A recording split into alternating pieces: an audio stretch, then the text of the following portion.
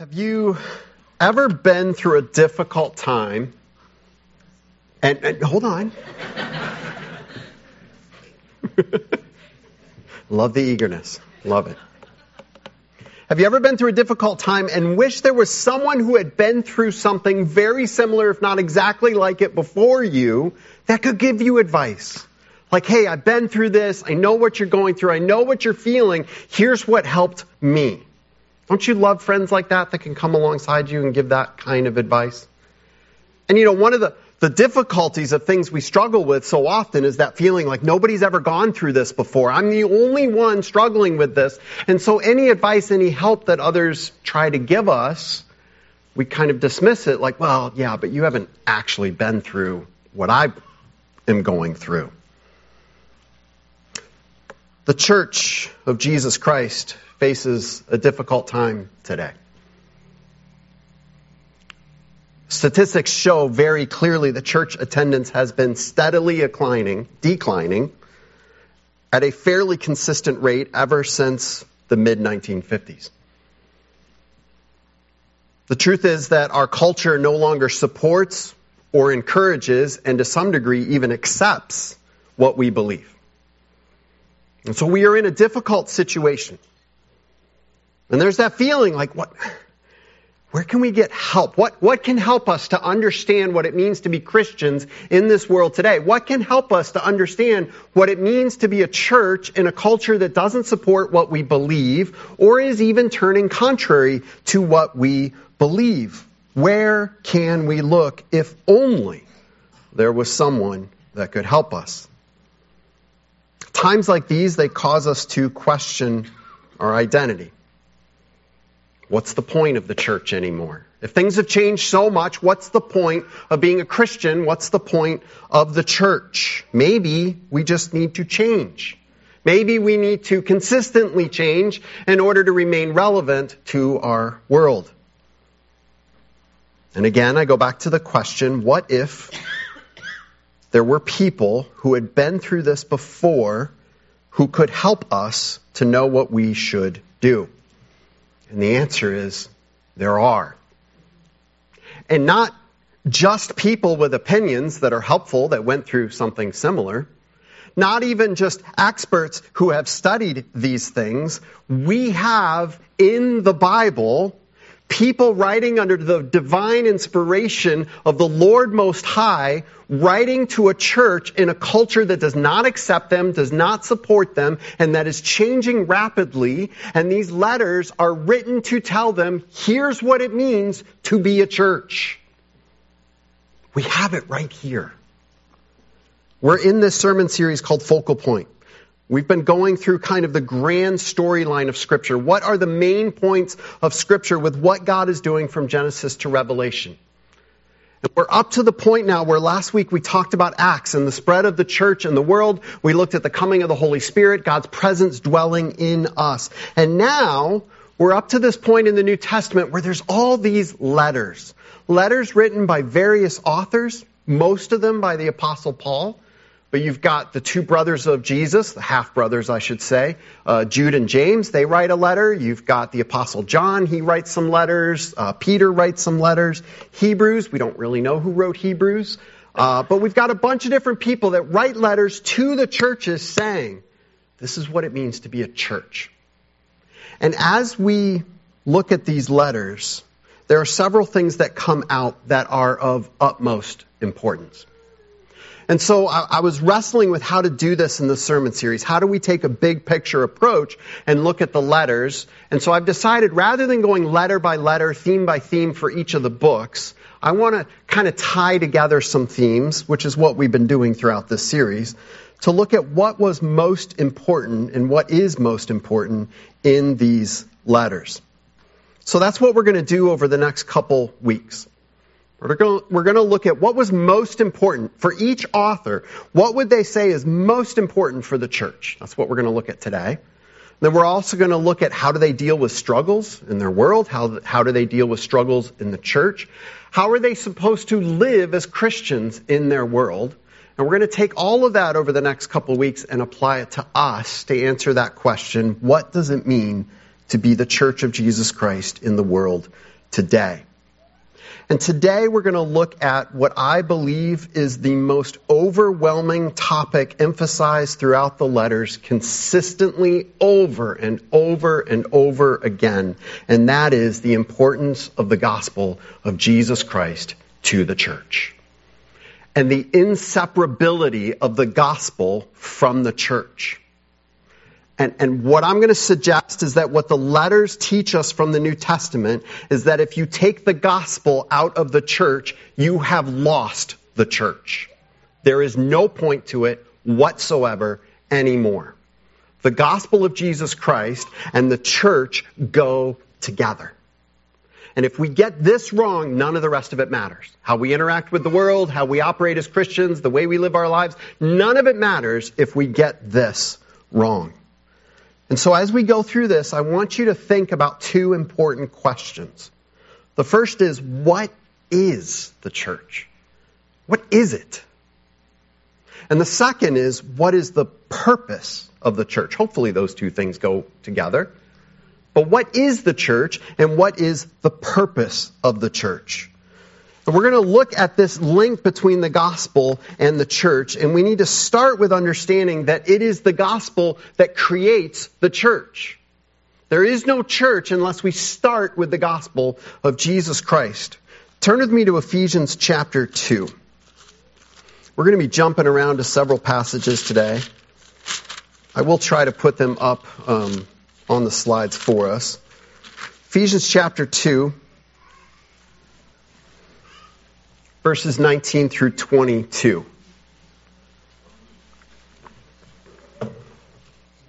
Because Paul answers this question, what is it that makes the church? What is the foundation of the church? Ephesians chapter 2, verses 19 through 22. Consequently, you are no longer foreigners and strangers, but fellow citizens with God's people and also members of his household, built on the foundation of the apostles and prophets, with Christ Jesus himself as the chief cornerstone. In him the whole building is joined together and rises to become a holy temple in the Lord. And in him you too are being built together to become a dwelling in which God lives by his Spirit. Now here Paul is talking to people. He's not writing this to a structure. He's not writing to a building saying, hey, you are the church, the dwelling place of God. He's writing to a group of people. So that's the beginning of the answer to the question, what is the church? It is a group of people.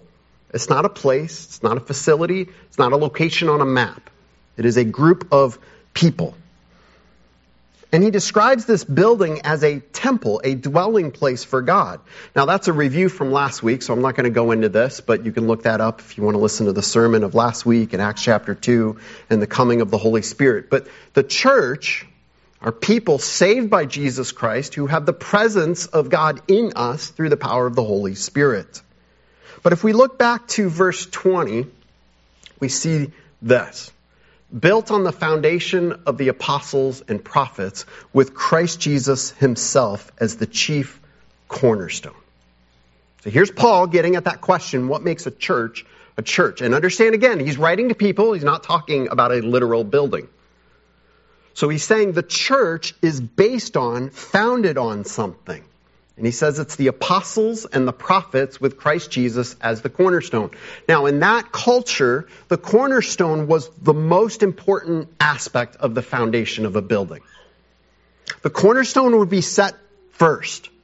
And it was sculpted or I don't know, what do you call it when the masons chisel out a stone?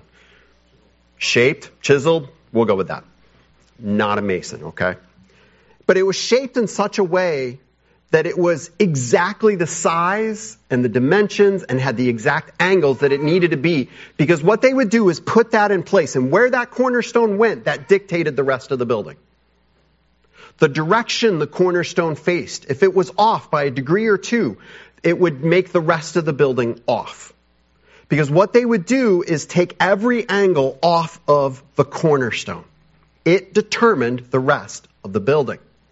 And so Paul says that's the cornerstone of the church. What determines who we are as a church is Jesus Christ. And then the foundation that is laid around that cornerstone is from the apostles and the prophets. And in the New Testament, the apostles had a very specific role. They were the ones that were the witnesses to the resurrection of Jesus Christ. And their chief role was to tell people, we saw Jesus Christ die on the cross and raise from the dead. We are witnesses of that. In fact, in Acts chapter 1, verse 22, Judas has left the apostles. He's gone his own way. He ended up committing suicide. And so they decide, we've got to replace Judas. And they have a prerequisite. It must be someone who was with Jesus and who is a witness to the resurrection. We also see this in another place. In 1 Corinthians chapter 15, you can turn there. 1 Corinthians chapter 15, verses 1 through 5. 1 Corinthians is a very interesting letter. We're going to look at it more in a couple weeks. The church at Corinth was an absolute mess. Just a complete mess. They were falling apart. There was infighting, backbiting, conflicts. It was an absolute mess. And the book of 1 Corinthians, or rather the letter of 1 Corinthians and 2 Corinthians, is Paul's attempt to enter into that mess and give them direction, how to kind of untangle this. But one of the things he says is here in chapter 15, verses 1 through 5. He says, now, brothers and sisters, I want to remind you of the gospel I preached to you, which you received and on which you have taken your stand.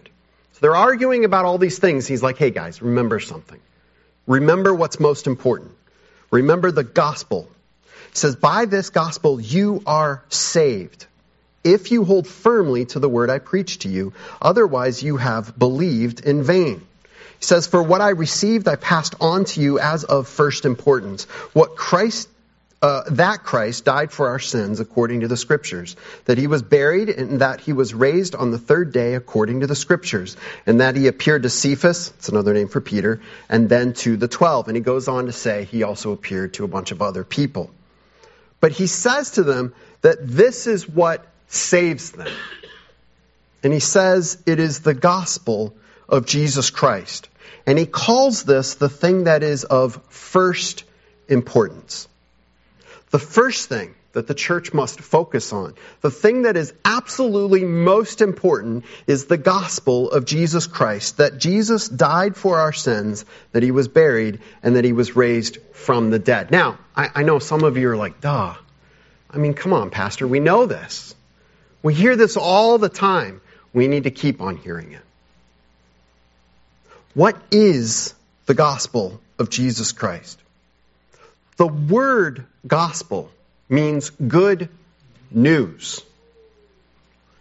I want to take those in opposite order. News is an actual, verifiable fact that is being reported by eyewitnesses. It actually happened. It's not a rumor. It's not an opinion. It's not just one among a bunch of other beliefs. It is a verifiable fact.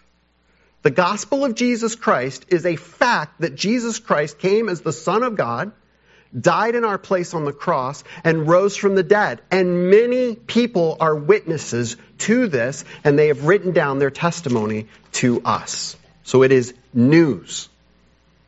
It's not one among many good ways to live your life. It is news. And it is good news. Great news. Phenomenal news. It is the most incredible news ever. It is the news that every single person born throughout all of history needs to hear. The news that we can be saved through Jesus Christ. Listen to the emphasis on the gospel in some of the other New Testament letters. Romans 1:16 through 17, Paul gives his purpose for writing the book of Romans. And he says this, for I am not ashamed of the gospel, because it is the power of God that brings salvation to everyone who believes, first to the Jew, then to the Gentile. For in the gospel, the righteousness of God is revealed, a righteousness that is by faith from first to last, just as it is written, the righteous will live by faith. The rest of Romans is an exposition on the importance and the implications of the gospel of Jesus Christ. And it is one of the most deep and theologically rich books. And it's all about the gospel. 1 Corinthians 15, 1 through 2, we looked at this already. To this church that's struggling, he says, remember the gospel. Galatians chapter 1, verses 6 through 9. Listen to the words that Paul says. This is another church that was struggling with some false teachers that were coming in. And Paul, he begins his letter this way. He says, I am astonished that you are so quickly deserting the one who called you to live in the grace of Christ and are turning to a different gospel, which is no gospel at all. Evidently, some people are throwing you into confusion and are trying to pervert the gospel of Christ. But even if we or an angel from heaven should preach a gospel other than the one we preach to you, let them be under God's curse. As we have already said, so now I say again, if anyone is preaching to you a gospel other than what you accepted, let them be under God's curse. I could go on and on. We could look at every single letter where the gospel is emphasized as central and core to the church of Jesus Christ. We could look at the first chapter of Ephesians, where Paul goes into great details to the blessing of the gospel we have. In Philippians, Paul thanks the people for the partnership in the gospel. In Colossians, Paul thanks God that the Colossian believers have heard and believed the gospel and that the gospel is bearing fruit. On and on and on, writing to many different churches in many different situations, some under persecution, some doing great, some falling apart, and over and over again, what does he say? Focus on the gospel. Please understand that as a church, it is impossible for us to overemphasize the importance of the gospel of Jesus Christ. It is who we are. It is why we exist. And the truth is, the gospel is what makes the church the church. It's what separates us from every civic organization in the world, is the gospel of Jesus Christ. If we lose that, we lose our soul and our identity and our purpose. The church exists because Jesus Christ came and died on the cross to save us from our sins. That is who we are. People saved by Jesus. There is no church without the gospel. But then what? Okay, so we hear the gospel, we maybe receive Jesus, we pray a prayer and we say, yes, I accept that Jesus died in my place. Well, now what? What does it mean to be a church and to grow and to be at work in this world? What does it mean to grow as a Christian? I got the gospel, Pastor. What's next? Well, guess what's next? The gospel of Jesus Christ. The church continues with the gospel. It's not the beginning of the church only. It's not the beginning of the Christian life only. It is the continuation. Everything that we do is going deeper in the gospel of Jesus Christ. We never leave behind the gospel. We only go deeper into it. The church is to grow and to continue with the gospel. Look back at Galatians chapter 1, verses 6 and 7. We looked briefly at this earlier. He says, I'm astonished that you are so quickly deserting the one who called you to live in the grace of Christ and are turning to a different gospel, which is really no gospel at all. Evidently, some people are throwing you into confusion and are trying to pervert the gospel of Jesus Christ. They were offering a substitute to the church. Oh, that stuff about Jesus, that's good news. That's great. We have some other good news. We have some other ways to have a fulfilling life, to live a righteous life, to live for God. We have some other good news. And Paul calls this a different gospel, which is no gospel at all. Because when we look away from the gospel of Jesus Christ, nothing else can take that place. Everything else is less than the great news of Jesus Christ. We like so often in the modern church to find other things that are good that we can believe in. other things that are good that we can trust in. And there's always this pressure from inside the church and outside the church to move on from the most basic and important truth that Jesus Christ, the Son of God, died on the cross and rose again. It's like, that's good, but now I'm looking for something more. And Paul says in his letters, don't look for something more. Go deeper in the riches of the gospel. Turn to Ephesians chapter 1 again. I want to look at two prayers of Paul. Two prayers of Paul in Ephesians chapter 1. And then another one, actually one in Ephesians 1, one in Ephesians 3. Let me just read this and listen to Paul's heart and what he's praying for the Ephesian church. It says, for this reason, ever since I heard about your faith in the Lord Jesus and your love for all God's people, I have not stopped giving thanks for you, remembering you in my prayers. I keep asking that the God of our Lord Jesus Christ, the glorious Father, may give you a spirit of wisdom and revelation so that you may know him better. I pray that the eyes of your heart may be enlightened in order that you may know the hope to which he has called you, the riches of his glorious inheritance in his holy people, and his incomparably great power for us who believe. That power is the same as the mighty strength he exerted when he raised Christ from the dead and seated him at his right hand in the heavenly realms, far above all rule and authority, power and dominion, and every name that is invoked, not only in the present age, but also in the age to come. And God placed all things under his feet and appointed him to be head over everything for the church, which is his body, the fullness of him who fills everything in every way. Do you hear Paul's beating heart? For these Christians who have received the gospel, they've become a church, and now they might be thinking, okay, what's next? And Paul says, here's what I'm praying for you. Go deeper in the gospel. I pray that you would know more about the gospel of Jesus Christ, that they would grow in their understanding. He makes this even more clear in Ephesians chapter 3, 14 through 19. It says, for this reason, I kneel before the Father. I love Paul's prayers, because you see the beating heart of someone who loves the church and what is most important for him to pray for. And what's so amazing, he's not praying for their protection. He's not praying that they would avoid persecution. He is praying that they would know the gospel. For this reason, I kneel before the Father, from whom every family in heaven and on earth derives its name. I pray that out of his glorious riches he may strengthen you with power through his Spirit in your inner being, so that Christ may dwell in your hearts through faith. And I pray that you, being rooted and established in love, may have power together with all the Lord's holy people to grasp how wide and long and high and deep is the love of Christ, and to know this love that surpasses knowledge, that you may be filled to the measure of all the fullness of God. Paul says, here's what's next.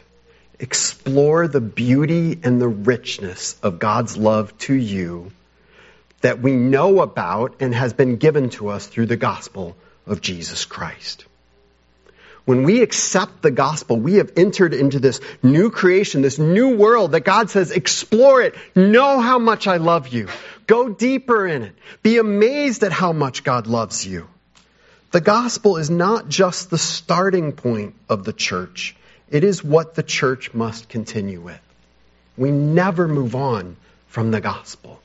It is not just this basic children's Sunday school teaching. It is the richness of who God has called us to be by saving us through his Son, Jesus Christ. So when we gather as the church, this is our focus: to grow in our understanding of the gospel of Jesus Christ, to grasp the implications of this truth that has raised us to new life, and to talk about that and work through it. What does it mean to be believers in the gospel of Jesus Christ, and how does that change our lives? Everything in the Christian life and everything in the church is an application and outworking of the gospel of Jesus Christ. So the gospel is the foundation or the beginning of the church. The gospel is how the church continues. It is our constant focus as we learn and explore the depth and the height and the width of God's love and the beauty of God's love for us through the gospel of Jesus Christ. But for what purpose? Like, what's our goal? Well, guess what? The goal is the gospel of Jesus Christ. I hope you're sensing a theme here. And please hear me. This is not Dave Day giving you Dave Day's opinion. This is the overwhelming weight of the letters of the New Testament. These things are repeated over and over and over and over again. We need to know what the goal of the church is. Because if the goal of the church is for us, Christians, or just participants, spectators, if the goal is for us to feel good, be enriched, be challenged, whatever it is, if the goal is for us, then we will change what we do to suit us. If the goal of the church is for them, those outside the church, that we're doing everything that we can for their sake, then we will change what we do to suit them. But what if the purpose of the church is not actually for us or for them, but is for something greater? We looked at the prayer of Paul in Ephesians chapter 3. At the end of that prayer, where he prays that they would explore the width of God's love for them, expressed through the gospel, he says this in Ephesians chapter 3, verses 20 and 21. Now to him who is able to do immeasurably more than all we ask or imagine, according to his power that is at work within us, to him be glory in the church and in Christ Jesus throughout all generations, forever and ever. Amen. I love Paul's writing because he writes with such passion. And this, I think, is one among many of these passages where it's like he just can't help himself. He's talking about these great theological truths. He's praying for the church, and then he just busts out in worship because his heart is just so overflowing with joy. And in that moment of worship, he says, God, I want you to be glorified in the church. And church, I want you to know that your ultimate purpose is to bring glory to God through the gospel of Jesus Christ. This comes at a very important place in the letter of Ephesians. In Ephesians chapters 1 through 3, he's talking about the gospel that saves us and why it saves us and how it saves us and how important it is to be saved. And then in the rest of the book of Ephesians, chapters 4 through 6, he's going to talk about, okay, now how to live that out. And right here in the middle, he says, don't miss this. Your salvation, chapters 1 through 3, and your life living out that salvation, chapters 4 through 6, is all about bringing glory to God. It's not about us, and it's not about them ultimately. It's about God and his glory. Now, why does this matter? Why is this so important here that we see that this is Paul's understanding of the ultimate purpose or goal of the church? Why is it important to understand that it's not about our comfort? It's not ultimately about fixing the problems of the world. It's not about making people feel happy and accepted. Why is it so important to understand that the work of the gospel in the world, and therefore the purpose of the church, is ultimately the glory of God? Why is that so crucial? Here's why. Because no matter what's going on in the church, in the world, and no matter what's going on in the church, that purpose never changes. Never. Whether we live in a culture that upholds what we believe and supports it and everybody's on board and thousands of people are just wanting to go to church, or the culture is changing and they're turning against us, our purpose remains the same: the glory of God. When the church is founded on the gospel, and we see our mission to continue in the gospel, something amazing happens. We are constantly pointing away from ourselves, away from how great we are as individuals, how great we are as a church, and we are pointing to Jesus Christ who saves people. That's what happens when we make God's glory the ultimate goal of the church. There are two implications of understanding that the goal of the church is the gospel. The first, I think, is very obvious. We should spread the gospel. Share the gospel. Weeks ago, we looked at the Great Commission, the call to go into all the world and take the good news of the gospel. The gospel is news which must be shared. It must be preached. It must be proclaimed. It must be discussed. It must be talked about. That is a goal of the church. It is a purpose of the church to be carriers, bearers of the good news of the gospel of Jesus Christ into the world. But there's another important implication. The Church of Jesus Christ is a display of the gospel. We are the example held up by God to say to the world, you want to know what it looks like to be saved by Jesus? Look at my bride, the church. Well, that's humbling. And that's a high calling.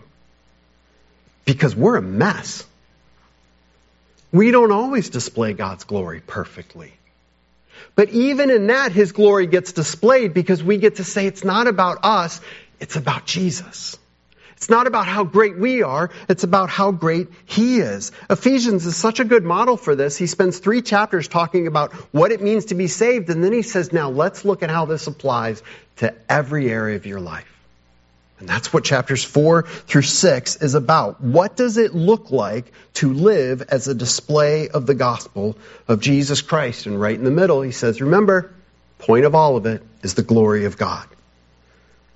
Everything we do as Christians, all of our acts of obedience, all our effort to maintain unity in the church, all of our love for fellow believers and our love for those outside the church, all of it is based on and reflects the gospel of Jesus Christ. That's why what Paul says in Ephesians chapter 4, verse 1, live a life worthy of the calling you have received.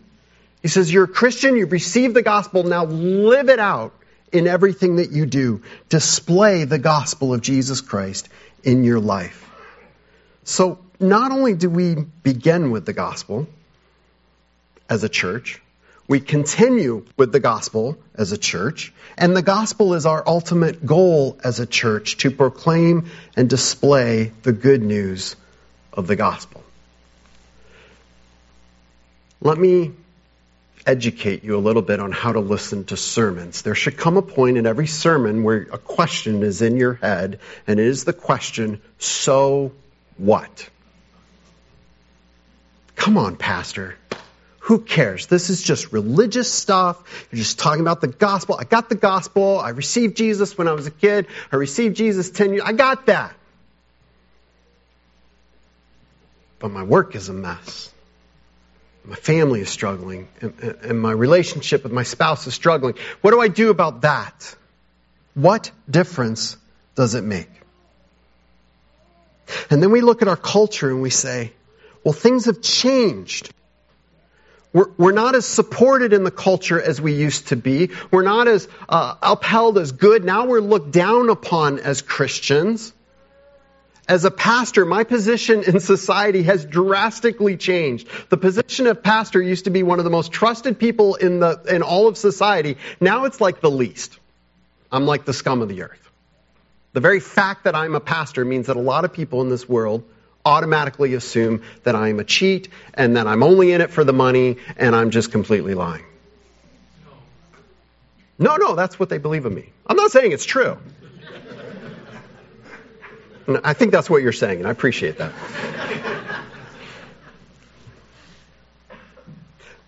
But because of this change, there's so much pressure on the church to change and adapt. There's pressure from outside the church to change what we believe in, what we proclaim. There's pressure from within the church to change as well. There's a pressure to uphold traditions. This is what it means to be the church, and all these things that have come in that are less than the gospel of Jesus Christ, and there's pressure to uphold those things. Focus on it more and more. There's a pressure to completely change everything. Well, if we want to love those people and certain things are offensive to those people, let's not say that anymore. Let's not talk about sin. Let's not talk about salvation. Let's not talk about resurrection because that just doesn't make sense. We know people can't come back from the dead, so we just won't talk about it anymore. And we'll change what we talk about to make it more acceptable. And there's a good motivation behind that. But through either of those things, holding on to tradition or changing because of our culture, do you know what happens to the gospel of Jesus Christ? It disappears. It vanishes from the church. And when the gospel of Jesus Christ vanishes from the church, I don't care how big or supposedly how healthy that church is, it is no church at all. It has lost what makes it a church. Our world and Christians today are constantly being tempted to seek a substitute good news. Something else to make us feel good. Something else to fill the holes in our life. As a church, we feel this pressure, and sometimes we give into that pressure and we say, well, the role of the church is to judge the culture. And we develop a holier-than-thou attitude. And there are whole churches that are carving out their identity by being judges of the culture. Other churches say, well, our goal is to care for the poor and the oppressed. And we're going to redefine all that we do to care for the poor and the oppressed. Other churches are saying we're just going to be open and welcoming to anybody. We're here to just kind of offer therapy to make people feel better. All of these things are substitute gospels that are no gospel at all. They miss the main point. If the church is not primarily about the gospel of Jesus Christ, it is no church at all. And this is what is emphasized over and over and over again through the letters of the New Testament. But there's one more implication I want to make in closing. This connection between the gospel of Jesus Christ and the church has one more very important application. We cannot love Jesus without loving the church. And I know at this moment I'm preaching to the choir. You guys are here. But maybe someday somebody's going to hear this online because they've given up going to church and they're just going to listen to things online or watch a video and they say, well, I don't do church that way. I do my relationship with Christ on my own. You cannot separate the gospel of Jesus Christ from the church, the bride of Jesus Christ that it shapes and forms. Friends, you need the church. We're a mess. We mess up. We are not perfect. But guess what? Neither are you. And together we can come together and focus on the gospel of Jesus Christ, the grace of God that accepts messed up people and adopts us as God's children. So how can we be a church as the world changes? What is it that we are to focus on and keep foremost as a church in a changing culture? The answer is clearly this. Jesus Christ, the Son of God, has died in our place on the cross. He has risen from the dead and promises eternal life to all who believe. We exist as a church because that is true. We exist as a church to proclaim that that is true, and we exist as a church to continue to grow in our understanding of that truth and to proclaim that truth to this world, and to live our lives as a visible display of that truth at work in us. The gospel of Jesus Christ is the heartbeat and life of the church that has never changed and never will, no matter what this culture may do. Let's pray. Heavenly Father, it is so tempting at times to get anxious over the ways of this world and to start thinking that we need to reinvent the church, reinvent our message, change what we believe. And Father, I pray for Orchard Community Church, this local gathering right here in Greece, New York. I pray that you would keep our hearts and our minds focused on the truth of the gospel of Jesus Christ. And I pray for our brothers and sisters around this area and around the world. We are all in this together and we are all struggling in various things. And I pray that you would keep our focus on the gospel of Jesus Christ. I pray on behalf of your people scattered around the world that you would forgive us for the many ways we have accepted substitute gospels that are no gospel at all. And I pray for each person here, Father. If nothing else that I've said today about the church matters to them or makes sense to them, I pray that they would hear their greatest need is the great news that your Son has died to save them. And that they can be changed and made new. And Father, for those that have accepted that and are wondering now what? Help us to go deeper in the gospel, in our Sunday schools and small groups, at our quiet times alone in our homes or around dinner tables with our families. May we go deeper in the gospel of Jesus Christ. And then help us to proclaim that truth and to live that truth as living demonstrations of the gospel, so that in all things, you would get the glory, not us. That what we would point to is not how great or awesome we are or this world is, but we would point to how great and awesome your Son, Jesus Christ, is. And it is in his name we pray. Amen.